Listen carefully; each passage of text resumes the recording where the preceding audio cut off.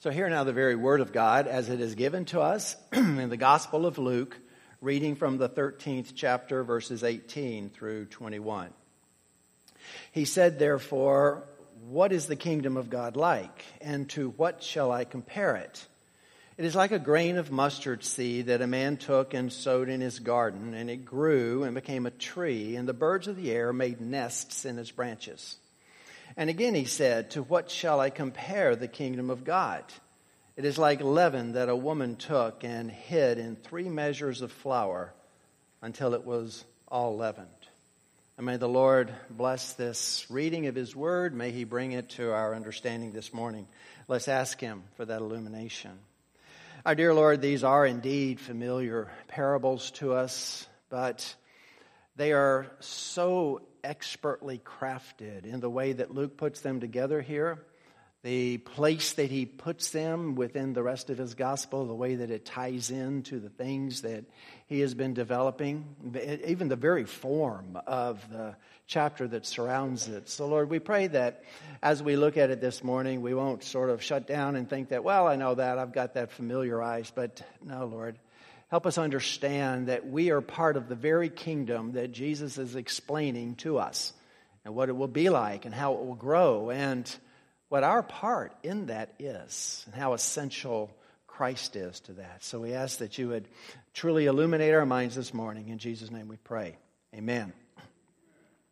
For most Christians, the growth of the kingdom of God over the last 2 millennia is something that we're quite familiar with. And as I've kind of indicated so far, we tend to lose the awe of exactly how amazing that is, how miraculous it is that here we are in a church that, even though it's quite different, there are a lot of things about this church different, but basically the same teachings, the same doctrine that Jesus and the apostles taught 2,000 years ago. Now, when we put it in its perspective, it is even more amazing. I will remind you something right at the outset that I'm going to try to drill into you this morning, and that is, it all started with one man. It all started with Jesus the Christ. But the fact that it started with him even makes it more amazing that it came about the way it did, because he's an itinerant preacher from a backwater town, Nazareth, in an insignificant province of an insignificant country that is in the Roman Empire. Nobody was paying much attention to anyone who came out of Nazareth. And what made it even more difficult was the nature of his message. He wasn't just preaching a message of power and health and wealth like so many people would like to preach today. He was preaching a message rather of humility, of submission, of love, of turning the other cheek, of loving your enemies and praying for those who hated you. Who on earth is going to sign up for a message like that? 600 years later, we're going to see another religion come about. And if you wanted to conquer the world, well, that religion has the right idea. Conquer it by the sword. Overrun everybody. Force them to accept your religion. This way is almost, it seems like it has ingrained in it failure from the very beginning. And yet here we are. For the next 1900 years, the growth of the kingdom of God is going to define Western civilization. They're going to be wrapped together. You can't separate the two of them. It's not until, I guess, the 18th, 19th, 20th centuries that a concentrated effort began to develop to wipe out the visible church. It gets in the way, especially in the 20th century, with Marxism and communism and Adolf Hitler and Stalin and Mao Zedong and then on into the current age. We don't really have an economic Marxism in this country, but we have a social Marxism, and Christianity is simply in the way. It's got to go. But an amazing thing happens to everybody who tries to stomp it out. It just backfires on them. Because wherever you scatter the seeds of that religion, new pockets grow, like leaven in the midst of dough. You can't get rid of it. And what's amazing also is that it works in silence. It works in the dark. It works with no light. It works almost without oxygen, it seems. You'll persecute a group of people and think you have it stomped out, and all of a sudden, here it comes again. I'll be honest with you, I look out in the place we live in South Florida, and I get depressed sometimes because it's such a godless place. It's such an anti-churched place. And sometimes it seems like the church is declining. But you know something about the church because history has taught us that underneath, in some silent way, either here or someplace in the world, the church is exploding because it explodes that way in the heart. It is not something that you can visibly stop. Well, Jesus is going to give us a couple of parables this morning that are going to explain how that happens. It's not by accident. It was explained from the very beginning. That was the way it's going to be. But two things are going to become essential. Brothers and sisters, you cannot have the kingdom of God without these two things. First and foremost, primarily, it is Christ. You cannot have the kingdom of God without Christ. You cannot remove Him from the kingdom of God and have the kingdom of God stand. It'll never happen because it's divinely driven, but you could not have this without Jesus. And secondly, you can't have the kingdom of God without Christians, without the church. And I'm going to explain why. And Jesus is going to explain why in the parable that He gives us. Now, up until this point, if you've been here over the last couple of months, you know that we've talked an awful lot about the cosmic initiative, about Jesus coming to earth, about God taking on the attributes of a human. And we've talked about His objectives. His objectives were to seek and save the lost and to destroy evil, to stomp on the head of the serpent, if you will. Never to make an alliance with evil, but to destroy evil in part now and ultimately completely. Now, we've talked about the various aspects of that. We've talked about what happens when the light goes into the darkness. And we've talked about the spiritual warfare that occurs when the darkness fights back. We've talked about how that darkness and evil infiltrates religion and how the religious leaders of the day were leading the people astray. And Jesus telling the people, please think for yourself and don't just simply allow them to lead you into a pit because your leaders, your culture does not necessarily have your best interest at heart.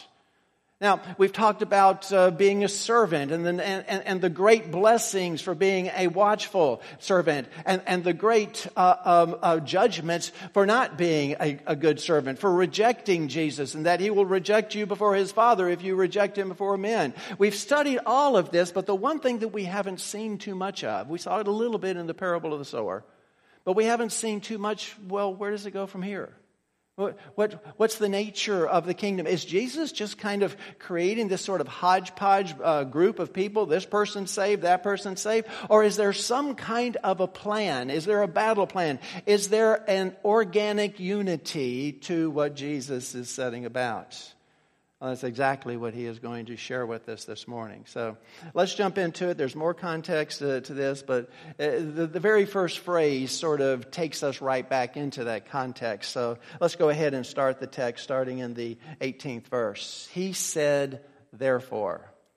All right, those of you who know, what do you ask yourself whenever you see that word in Scripture?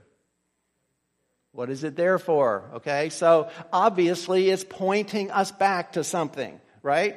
And what this is pointing us back to is the story that we studied last week.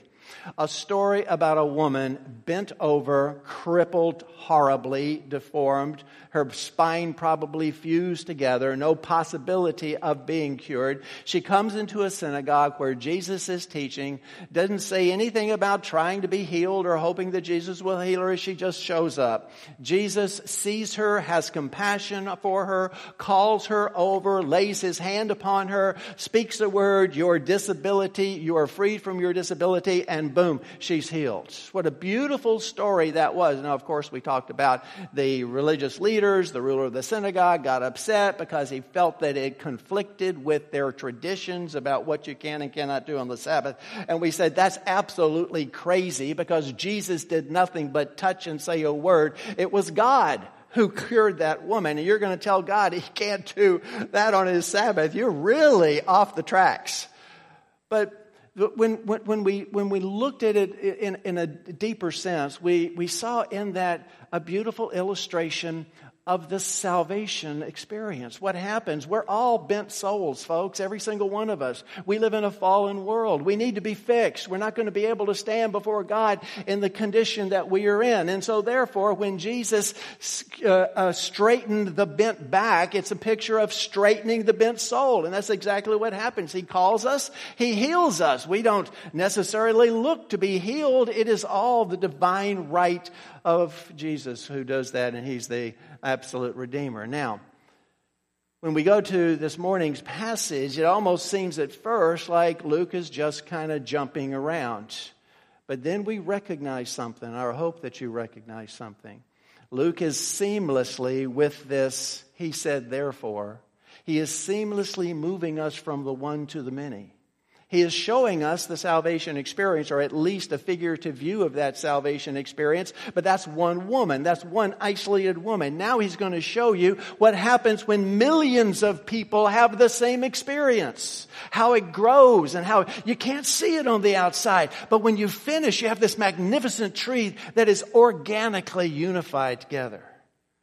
So therefore, we're going to take a look at these parables in that context. So look at the rest of verse 18. He's going to kind of preface this with a couple of rhetorical questions. What is the kingdom of God like? And to what shall I compare it? Now, I know that sometimes you get upset, or you're not upset, you just get kind of bored when I start talking about grammar and form. But there's a form here that you should at least know about. This is a reference to a very famous statement by Isaiah. It's the way it's framed, that double question in sort of a rhetorical way.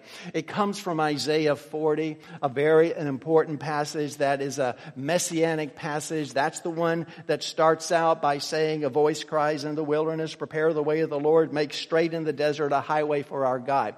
Really talking about John the Baptist preparing the way for Jesus, for the Messiah to come in the cosmic initiative that we've been talking about. Well, a little bit later on in that same chapter, this is what God says through Isaiah, to whom then will you liken God? Or what likeness compare him with? Notice the form. The form's exactly the same. So Jesus is kind of drawing a line from what he's about to say about the kingdom of God back to the messianic passage that Isaiah is speaking of in Isaiah 40. I challenge you to go read that whole chapter because it fits in beautifully with what this is. But anyway, he asks these two rhetorical questions. And a rhetorical question, as most of you know, is a question that is asked when the speaker doesn't really expect an answer. He's not waiting for an answer. I don't know if you've ever noticed this, but when someone speaks like I'm speaking right now, it can easily bounce off of you. I know that you're well aware of that. You don't necessarily engage in what's being said, but if I ask you a question, then your mind instantly engages. That's why people quite often ask rhetorical questions. I don't expect an answer to that question, but it helps engage your mind. So this particular question has kind of two parts. The first thing is, what is the kingdom of God like? How are we going to define it? What's the battle plan? What's going to happen with this cosmic initiative that I'm bringing about? And the second one is, to what should we compare it? So in other words, what we realize from those rhetorical questions is that we are about to get an analogy or a metaphor, or in this case, a simile that helps us understand what the kingdom of God is like. And both of these have to do with that growth. So with that said, let's jump into the first one. Now, the first one, the one about the mustard seed, traditionally is seen as the parable that explains the external growth of the kingdom, the way it's going to be visually seen. And he says, it is like a grain of mustard seed that a man took and sowed in his garden. And it grew up and became a tree. And the birds of the air made nests in its branches. So the very important part, now I'm going to talk later on about why Luke doesn't have anything to say about the size of the mustard seed, about it being a little bitty tiny. Because Luke has got a different focus here, and he wants our focus to be on the existence of the seed and the resulting tree. The most important part of this parable, brothers and sisters, is that it starts from a single grain of mustard. One seed. That's Christ. That's the Lord. He is the seed. All throughout Scripture, we read about the seed, and Jesus is that seed. Going all the way back to Genesis 3:15. Reading from the New American Standard Version, because it actually uses the word seed. I will put enmity between you and the woman, between your seed and her seed. He shall bruise you on the head, and you shall bruise him on the heel. That seed is Jesus. That's the first telling of the gospel, how God plans to redeem his people. And the seed, the start, the beginning is Jesus Christ. Jesus himself said in John 12, "Truly, truly, I say to you, unless a grain of wheat falls into the earth and dies, it remains alone. But if it dies, it bears much fruit." He is talking about himself. He is that seed. So I'm not going to let you forget that this morning. Okay? It all starts with a single seed. I don't know if you've ever planted a garden or planted plants. Kay and I do it all the time. And we normally don't plant a single seed because sometimes that seed doesn't germinate. We'll plant 5 or 6 of them, and then when they grow up, we'll trim out the shorter ones, and the largest one is the one that we will keep. Well, that's not what we have here. There is a single grain that is placed in the dirt. So we see that it's like a grain of mustard seed that a man took and sowed. Let me point something out, sort of bait you here, because I'm not going to be able to really address this in this morning's message. It would take too long. I'm going to do so in the after church. There are anomalies in both of these parables. There are incongruities, things that just don't make sense. I used to program computers, well, I still do actually. And an anomaly is something that just doesn't work like it's supposed to. It's a subtle bug that you can't figure out exactly why it is there. Well, there are anomalies in this passage, in both of these. And one is right here. Normally, when you're planting a single seed in a garden, you don't sow. Okay, you usually plant. Now, in the parable of the sower and the seed, remember he goes out and he's got a field and he's got a sack full of seed. And the word actually literally is throw. And he throws the seed around, and that's the way that it is planted. Here, you have a single seed. So normally it would be planted in the ground and not sown. Why does Jesus have these anomalies here? I'll just go ahead and tell you. I'll go into greater detail in the after church. It is to make you think. It's the same reason that he asked a rhetorical question. It is for you to say, now, why is he sowing seed in a garden? It's not that there's any figurative meaning there. It is to captivate your mind so you visualize this and so you think about it. So anyway, this man goes out and he sows in his garden. Once again, if you're going to sow, you normally sow in a field. The mustard plant is actually a pretty big plant and quite often would be something that you would find in a field. But here, it is in a garden. Now, why would it be in a garden? Well, I think that there's a reason for that. I think that the reason that Jesus places this mustard tree in a garden is because in a garden, usually it's a place that you are monitoring regularly. A field, you go out and you sow the field, and then you go home. It's usually outside of the city, and the people would live in the city areas, and they'd each have a little segment of field out there. And you're not watching it day to day, but if it's your garden, and you've sowed something, well, constantly, every day, it is under your inspection. When Kay and I first plant our seeds in the fall, boy, I tell you what, every day we're going out and saying, this one popped up, that one popped up. You're monitoring it. And it's important that this tree is monitored because we're going to see it is a rapid grower. And that's one of the things that's going to come out. Last thing I want to bring out about this parable before we start looking at the part, or at it as a whole, is the conspicuous absence of size. Now, both Matthew and Mark talk about the size of the seed. Matthew puts it this way: it is the smallest of all seeds. Mark goes even further. It says it is the smallest of all the seeds on earth. Well, here's another anomaly.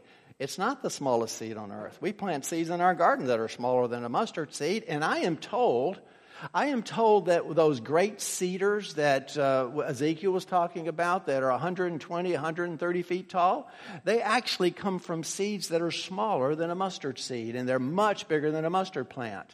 So why do you think Luke left out any reference at all to the size of the mustard seed? Because both Matthew and Mark are making a comparison of something small getting to something that is very large. Now, it's definitely implicit in what Jesus says here, but he left the size of the grain out because what he is interested more in is the oneness of the seed.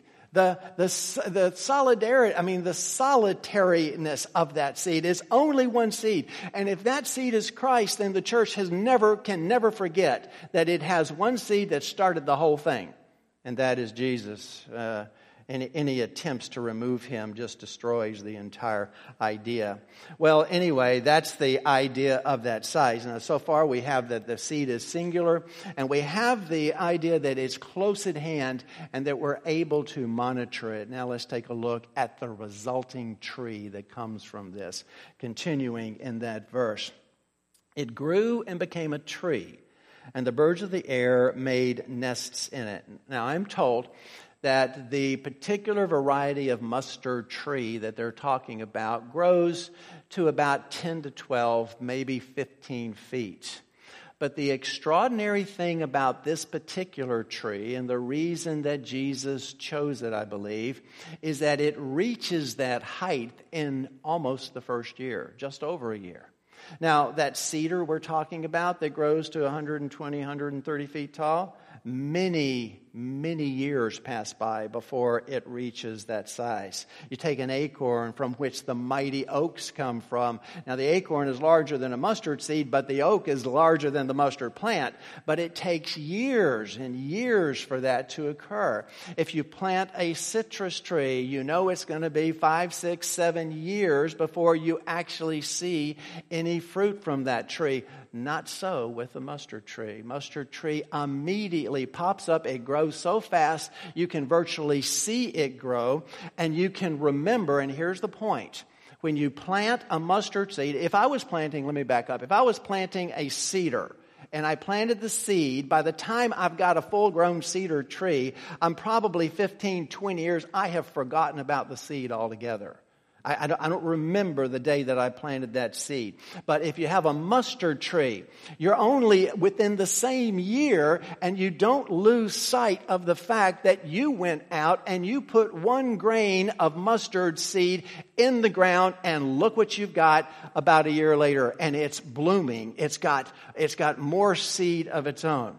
So there is an organic nature, and I'll explain what I mean by organic. There's an organic nature. The seed and the tree and what the tree produces is all wrapped up into one. That's a very important aspect of why we have the mustard tree. One more detail I want to bring out, and then we'll try to see what this parable actually means. And that's that the birds of the air made their nest in the branches. Now, I am told that by the fall, after it's planted in the spring, say, that the branches are strong enough, not just for birds. Notice it doesn't say that the birds roost in his branches. It says that they build their nests, their homes in the branches. So the branches are strong enough. There's enough shade to make nice homes for these birds to raise their youngs. They come and they nest in the tree. So how are we supposed to see that? Again, we're not allegorizing it, but we do recognize that there's a principle here. So what is the principle? Why did Jesus include this statement about the birds? Well, I'm going to give you 3 options, 3 ideas with this. The first one is wrong, I'll tell you. The second one is a maybe, and the third is probably definite. Okay, the 3 ideas. The first idea, and by the way, it's the most popular one, and is the idea that these are the demonic forces that are attacking the kingdom of God, that they come and they nest in the tree, kind of like the weeds in the midst of the wheat. And the reason, there's plenty of good reason that we would come to that conclusion. First of all, we've been talking about the cosmic initiative. We've been talking about what happens when light invades darkness. We've been talking about spiritual warfare. Plus, just a couple of chapters ago, we read the parable of the sower. Remember the seeds that were sowed on the path, and the birds of the air came and grabbed them away, and those were demonic forces. So it's not unusual that we would see that. But just because birds represent demonic evil in other places, other parables, does not mean necessarily that they have to mean the same thing here. So I'm going to say that's categorically false. That is not the purpose of this particular parable. And there is a reason, there is a message here, but it's not that one.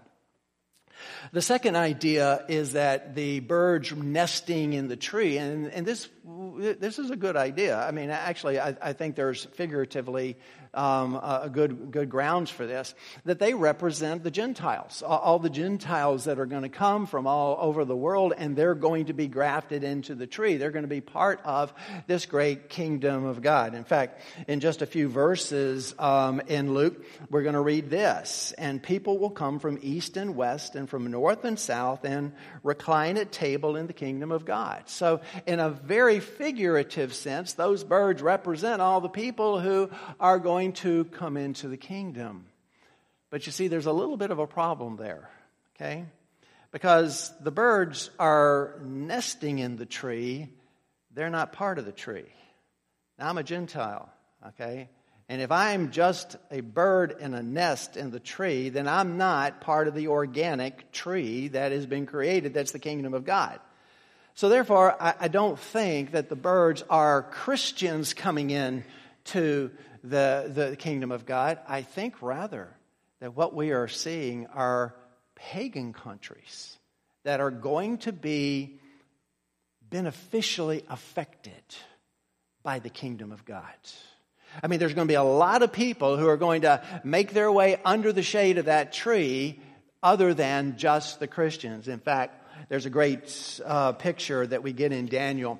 This is actually Nebuchadnezzar trying to explain to Daniel a dream that he had. And Daniel is going to tell him that this particular picture is Babylon. But many scholars believe that this is actually also a picture, sort of a long view of the kingdom of God.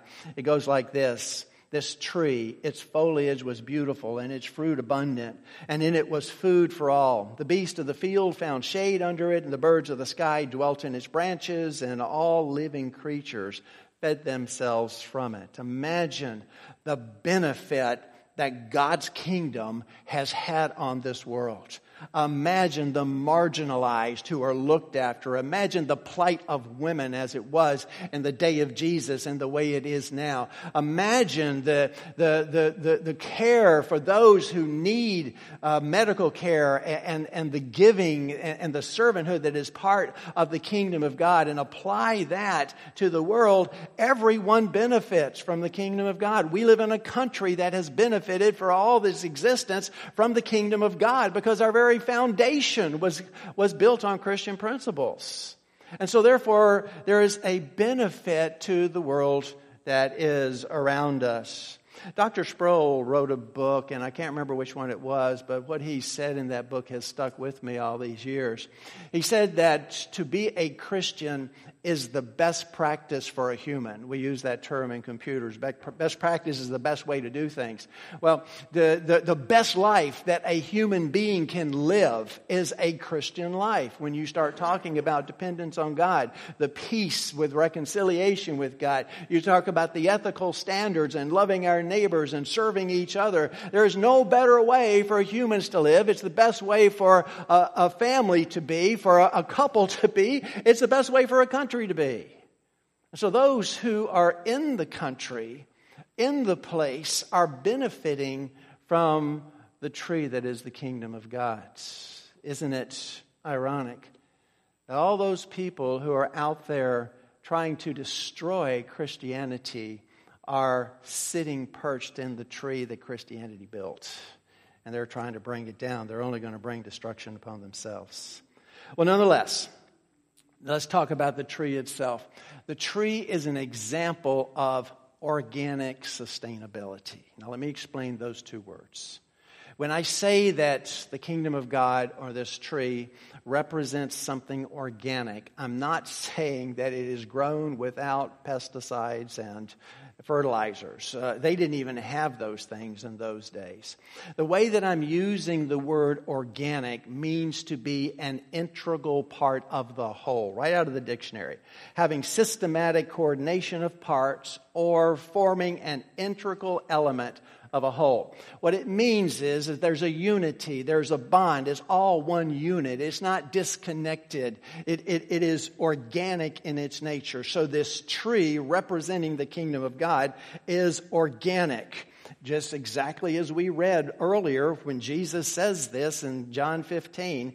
He says, I am the vine, you are the branches. Whoever abides in me and I in him, he it is that bears much fruit. For apart from me, you can do nothing.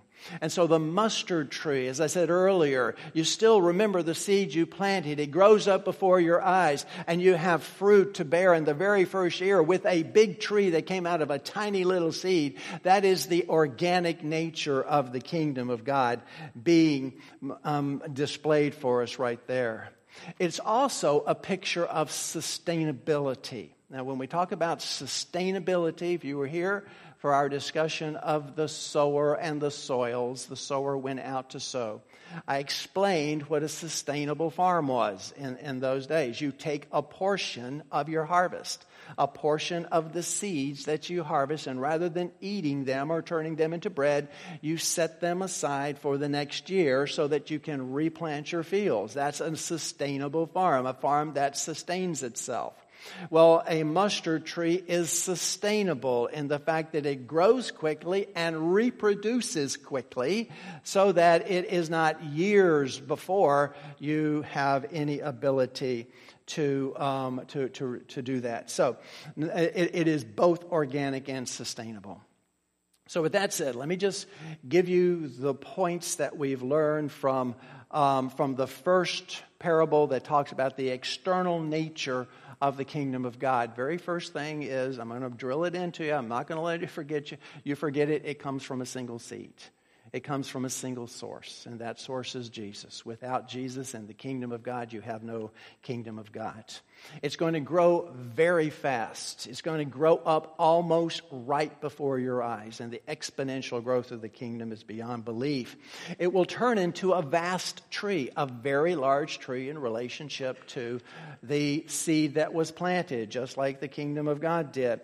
It is going to have a profound impact on the environment in which it grows. Like birds that can nest in the trees, it is capable of changing the world, changing the society in which it is grown. All of those fit nicely in with the idea of the kingdom of God. So we have the first parable speaking of what the outer picture, the external nature of the kingdom is going to be. Let's turn to the second one, wherein we are going to get an idea of what the internal growth of the kingdom is. Turn to the 21st verse now. First of all, to 21st. And again he said, to what shall I compare the kingdom of God? That's just kind of restating that rhetorical question, once again talking about something that he wants to make a simile of and tell you what the kingdom of heaven is like. This time he's going to focus on the internal nature of that kingdom. Look in verse 21. It is like leaven that a woman took and hid in 3 measures of flour until it was all leavened. Was there ever a little tiny verse that said seemingly so little that meant so much, that is so deep and robust in the way that it is to be understood? Let's take a look at it and pick it apart first, and then we'll put it back together again. First thing that we notice is that the kingdom of heaven is like leaven. Now, if you're reading along the NIV version, you probably see that it says it's like yeast. Well, actually, that is technically correct, but not representative of all of what Jesus is saying in this parable. The Greek dictionary actually kind of calls them out on that when they say this. The popular understanding of this word suggests a product that was foreign to ancient baking practices. They didn't have any yeast. Yeast wasn't invented until World War I. Okay, so she didn't use yeast. What she had was leaven. And what leaven is, it has an active yeast culture in it, but there's no such thing as dried yeast that they extract from it. Now, what would happen is you would have a little lump of yesterday's dough. Again, the sustainability aspect comes in. Yesterday's dough you made into loaves and you baked and everything, and you took one little bit of it after it had leavened and you save it. You put it in a cloth, put it in a damp, a cool place, and save it to the next time that you bake. So a leaven is a piece of dough that has an active yeast colony growing in it. You do know that yeast is a fungus, don't you? And that every time you eat bread, you're eating fungus that makes that. But nonetheless, it does talk about a sustainability. It is alive. I am told, I don't know this for a fact, but I'm told that there are restaurants and bakeries out in San Francisco, you know, they're famous for their sourdough bread, that have been using the same leaven for 150 years, okay? It doesn't die because, you see, what you're doing is you're taking this dough and putting it in the rest of the dough, and it becomes part of that, and then you're saving part of that dough until the next day, and you just keep doing it over and over and over and over again, and you never have to buy yeast that way, but you have to make sure that you continue the baking, because once that yeast eats up all the sugar in that little lump of dough, there's nothing else for it to feed on, and you may lose all of that. Well, anyway, that's what leaven is, and that's the part of this that we are supposed to see. Now, notice also that it is a woman who takes the leaven and inserts it or hides it in a lump of dough. Baking in those days was women's work, but I want you to see something about Luke that I don't know if you have noticed. Luke, probably more so than any of the other gospel writers, has made sure that we see that women are a vital part of the kingdom of God. I mean, going all the way back to the Nativity with Mary and Elizabeth and Anna, and really a kind of a focus on women. Now, we're not to make anything about this woman. She's just a woman, just like we weren't going to make anything about the man in the last parable. He's just a man. But something that Luke does that's very interesting, and it's noticeable once you start looking for it, he quite often brings up male-female pairs when he lumps things together. Here we have a man who plants a mustard plant, and we have a woman who bakes the bread. If we back up just a little bit, we had a man who wanted to get rid of the fig tree in his vineyard because it wasn't bearing fruit, representing the religious leaders. And then we have a woman who runs afoul of those religious leaders when Jesus heals her.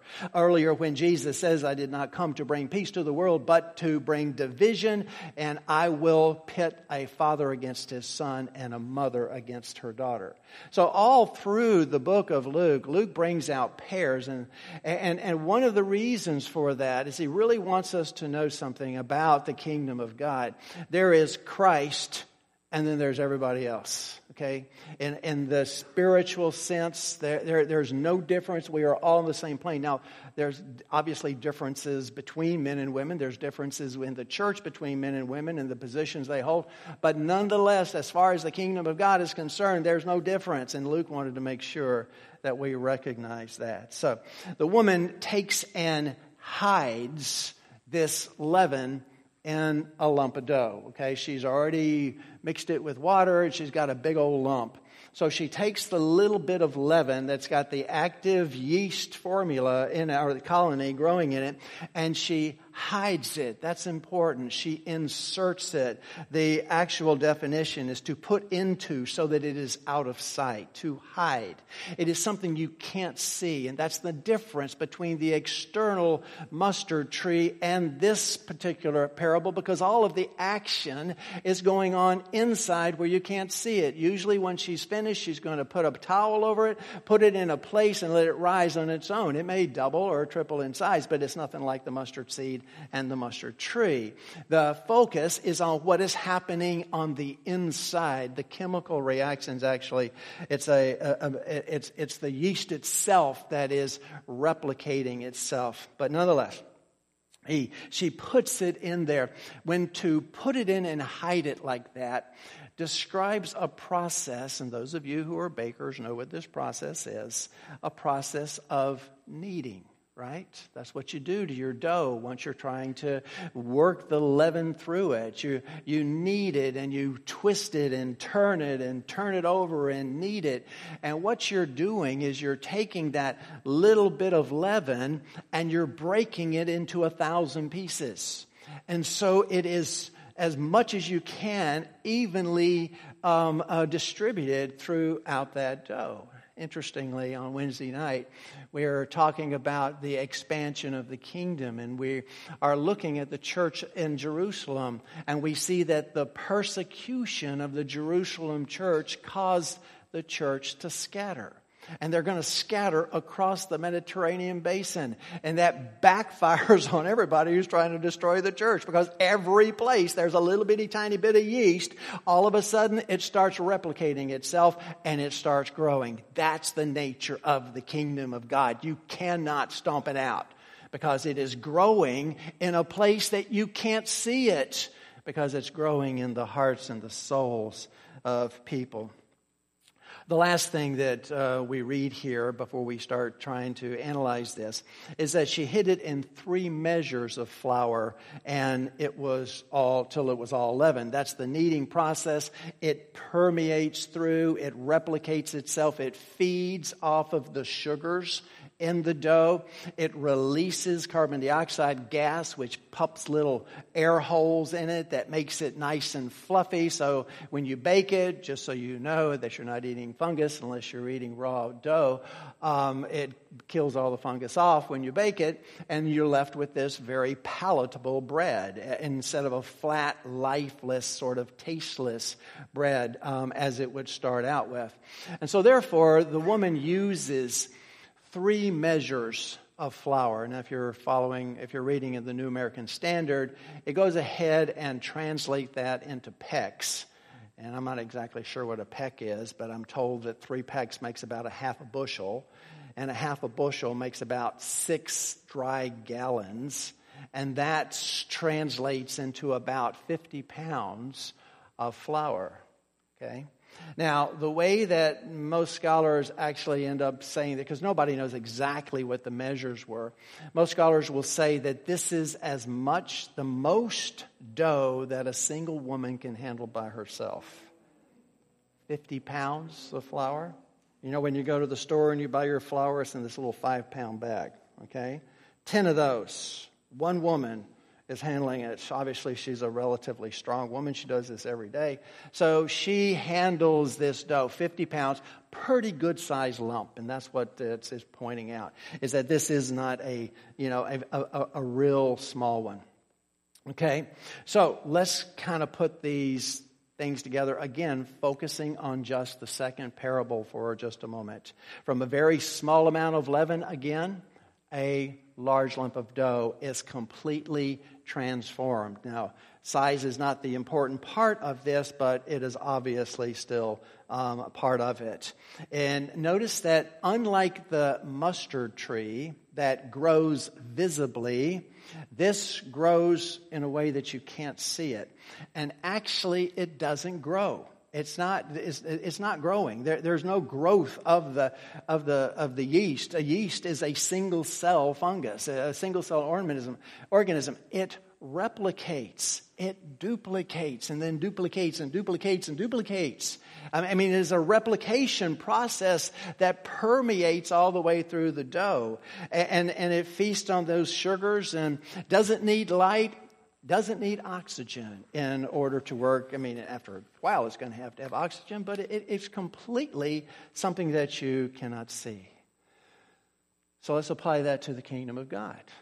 Because that's exactly what Jesus is saying. Jesus is saying this kingdom of God is exactly like that. So, very small amount of leaven replicates the whole lump.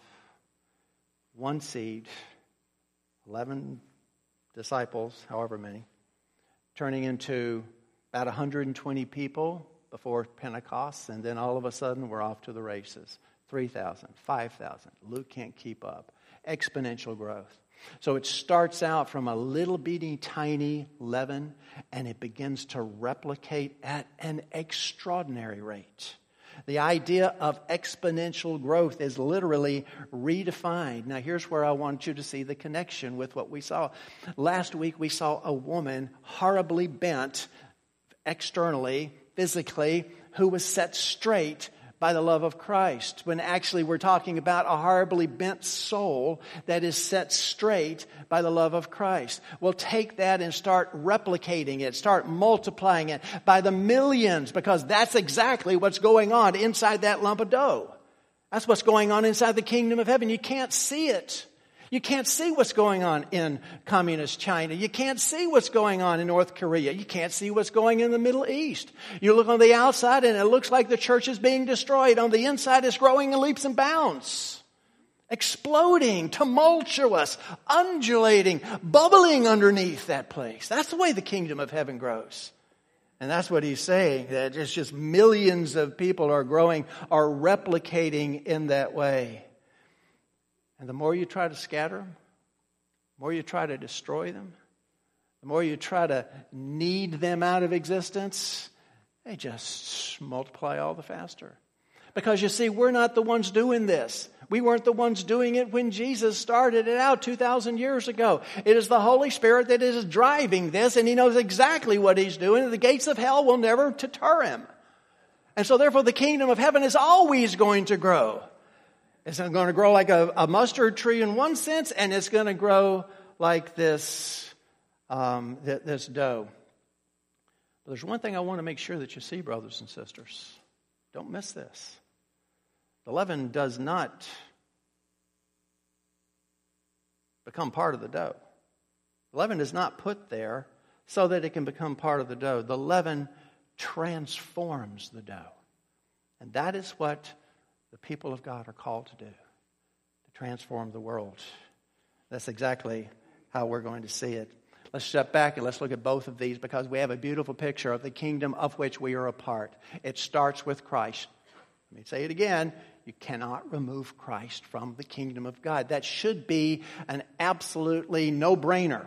But people have been trying to do it for 2,000 years now. They're certainly trying to do it right now. It is a kingdom that will experience amazing growth. I mean, history completely bears that out.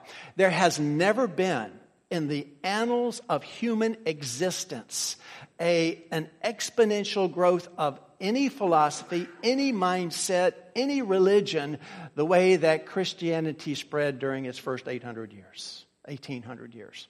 Okay, unprecedented in human history. Now, of course, you can say Islam. Look at what's happened to Islam. Yeah, they started in northern Africa and began to conquer nation after nation. There has never been a nation that has voluntarily converted to Islam. They've all been conquered. Not so with Christianity. It happens where you can't see it. It happens in the hearts of people. It is driven by the Holy Spirit. But you know something, no matter how great or expansive the growth, we need to get down to that one cell yeast level. Because what happens is one cell tells another cell about Jesus. One soul that has been unbent tells a bent soul how their soul got unbent. And that is the process. That's the battle plan. That's the modus operandi. That's what happened when you put the leaven in the lump of dough. The leaven transforms the dough silently, undercover, if you will. No big crusades. You didn't see Paul say, come on, let's go out and rent the Colosseum at Philippi and fill it full of people. And we're going to have a wonderful crusade and hundreds of people are going to walk down the aisle. It's not what he did. He went and he concentrated on just the one church that is there. When Jesus taught, he taught 11 or 12 and then made into 11 disciples. That's the plan. That's how it grows. It grows silently. It doesn't need the big... Now, I'm not saying anything about big crusades. I mean, they're wonderful. I mean, it's a good thing, but that's not necessary. That's not the way the kingdom is truly grown. It's grown where you can't see it. Holy Spirit changing one heart and another. And after that amazing growth, after that incredible growth, we are not talking about one group in China, one group in Japan, one group in South America, one group in Australia, and they have nothing to do with each other. I can meet, and I have met, a man that was raised in Japan to Shinto parents who have had exactly the same experience that I've had.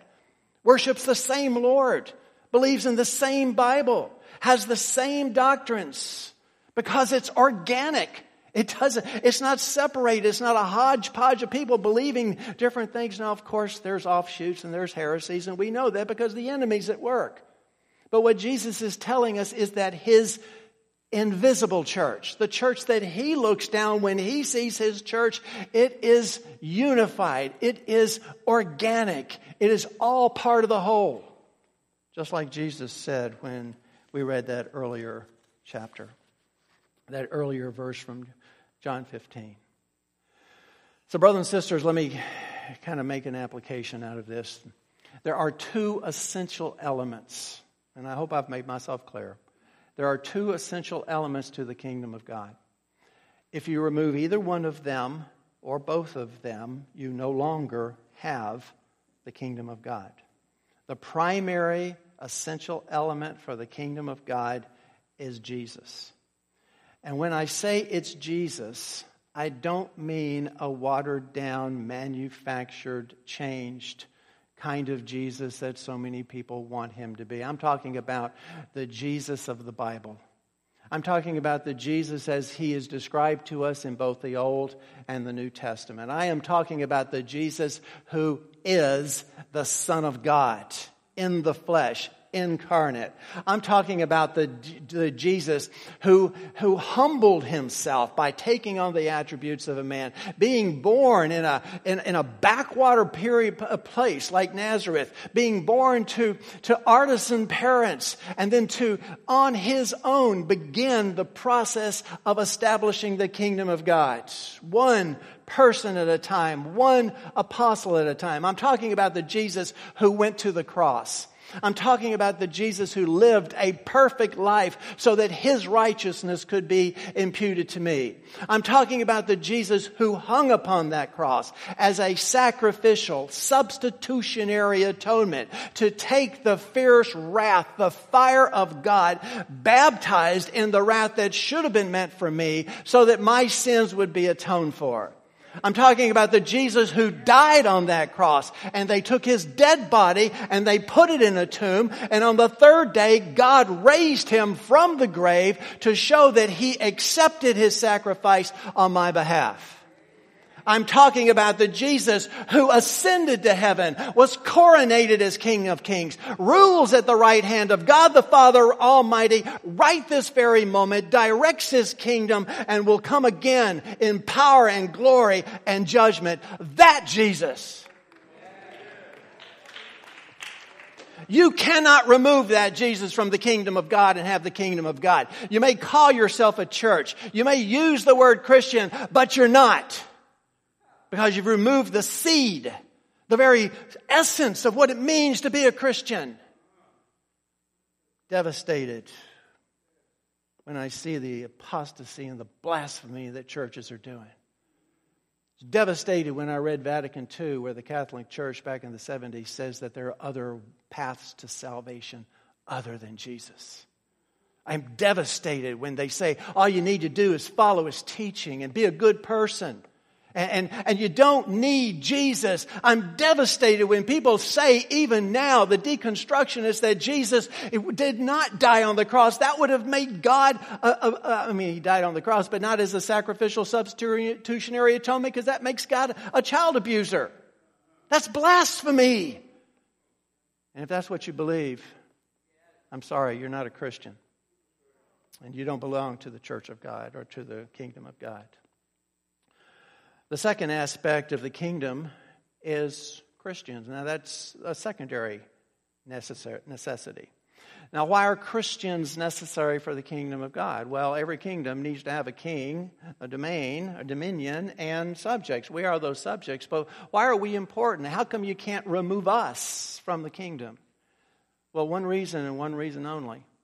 Because God has ordained that He will work through the likes of us to silently, like leaven in the midst of dough, travel through that dough, one person telling one person about Jesus. My soul was bent and now it's straight, and let me tell you who did that to me. That's the way the kingdom of God spreads. If you remove those Christians, those real Christians, and again, brothers and sisters, I hate to keep using qualified words when I say Christian.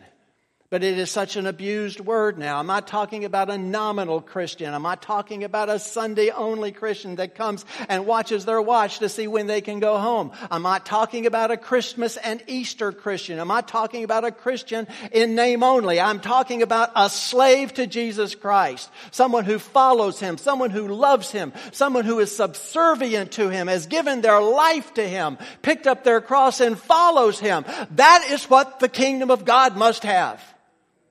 Because we are the change agents. You realize that, don't you?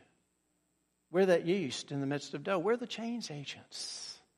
We're the change agents by the will of the Father. We have been called into the loaf to make changes in the loaf. Can you imagine what would be like? I mean, just think about how ridiculous it is to turn some of these parables around. Okay, Jesus says there's this leaven. We're going to put it in the piece of dough and it's going to spread throughout it. That's just the way it works. But, see, what the church has done is they've done this. They've said, something, if we put the leaven, if we put the yeast in there in the midst of that dough, we're going to offend some of those folks. So, first of all, we got to do is we got to take that leaven and we got to somehow kill the yeast. Got to get the yeast out of it. We don't want that because we want to be just like the rest of the world. So we're going to inject ourselves into that dough and we'll all get along and be just fine. That's not what the church is called to do, folks. Church is called to transform the world, not to be part of it. The church is called to transform the lump completely and totally until it's all leavened. That is what the church is called to do. We are indeed the change agents. So let me leave you with this. When we start talking about the kingdom of God, there are a lot of things that we don't have anything to do with. We don't have anything to do with who is invited into the kingdom of God. That is the sovereign domain of God the Father. Jesus says, no one can come to me unless the Father who sent me draws them. That is His sovereign domain. We have absolutely nothing to do with the redemption, the forgiveness of our sins, the atonement of our sins. That is all the sovereign domain of God the Son. He's the one who hung on the cross. He's the one who is our Redeemer. And you believe in Him, and that is how that is applied to you. And we have absolutely nothing to do with setting the bent soul straight. That is the domain of God the Spirit. God and God alone is the one who does all that. But as I said, we are the ones that God has ordained would be the change agents in the dough, in the world that He has placed us into. We are the ones used by God for His purposes. We are the ones who facilitate the work of the King of the Spirit as He unbends the souls around us.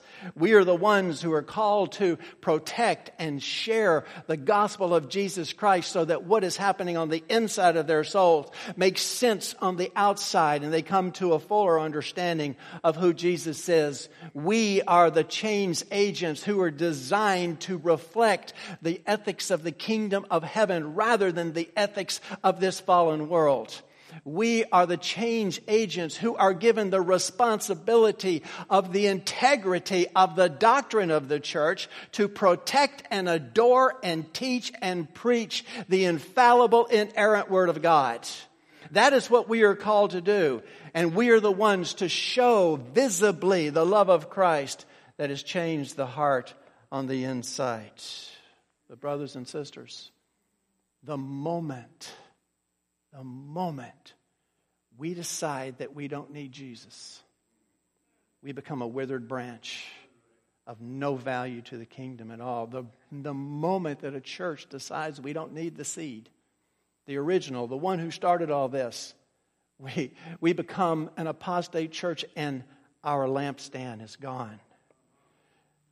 I'll read you once again what we read several times now from John. I am the true vine, my Father is the vine dresser. Abide in me and I in you.